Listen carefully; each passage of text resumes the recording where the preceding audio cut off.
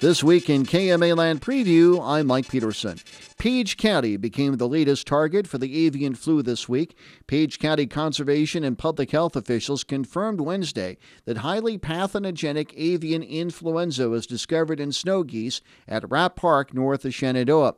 County Conservation Director John Schwab tells KMA News his office was first contacted 2 weeks ago after dead geese were discovered at the park. I contacted DNR, and between DNR and my organization, we collected a number of dead birds last Monday. I think the total number was about 70. They were all snow geese that we collected. Then DNR tested 10 of them and sent them out to the lab, and then we got reports back this week that they were positive for the avian flu virus. Though health experts say bird flu is highly contagious and often fatal to domestic bird populations, no human cases of avian viruses have been confirmed in the U.S. Schwab encourages residents to enjoy outdoor wildlife with caution.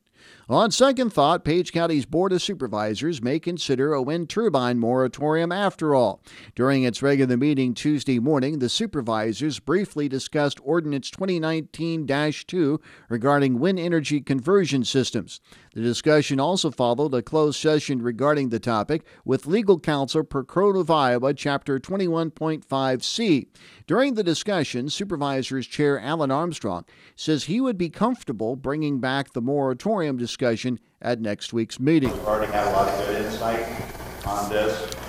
Property setbacks, height, distance on public right-of-ways, depth, removals, a lot more decommissioning thoughts. The board had previously rejected the moratorium based on potential litigation with the current wind project proposal through Invenergy.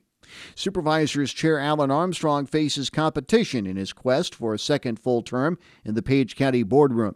Todd Maher returned his nomination papers this week to run against Armstrong for the 2nd District Supervisor's Republican nomination in the June primary. Maher has been employed for 25 years at Shenandoah's Pella Corporation plant, where he currently serves as a continuous improvement technician specializing in cost savings and efficiencies. He also served various positions with the Shenandoah Volunteer Fire Department for the past 19 years, most recently as captain. Maher tells KMA News he first considered running for county office a year and a half ago at the height of COVID-19. In terms of mask and vaccine mandates, he says the supervisors failed to protect the individual freedoms of local residents during the pandemic. I felt like, our individual rights were being kind of attacked and not being followed and not being protected, and I thought that was something that the supervisors of the county should be at least doing for the citizens of Page County. And so I started taking a little bit more active role in learning about the county and attending meetings and watching them online and Zoom and so forth. I was just very concerned with some of the things that they were voting on and really not willing to stand up for individual rights. As of Wednesday, Armstrong, County Recorder Brenda Isaias, and County Attorney Carl Songson were the only other candidates returning petitions for the June 7th GOP primary. Today at 5, by the way, is the deadline to return those papers to the county auditor's office.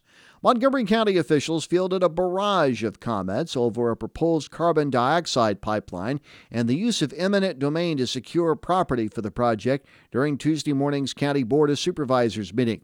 Discussion regarding a proposed pipeline and a county eminent domain compensation commission was placed on the board's agenda.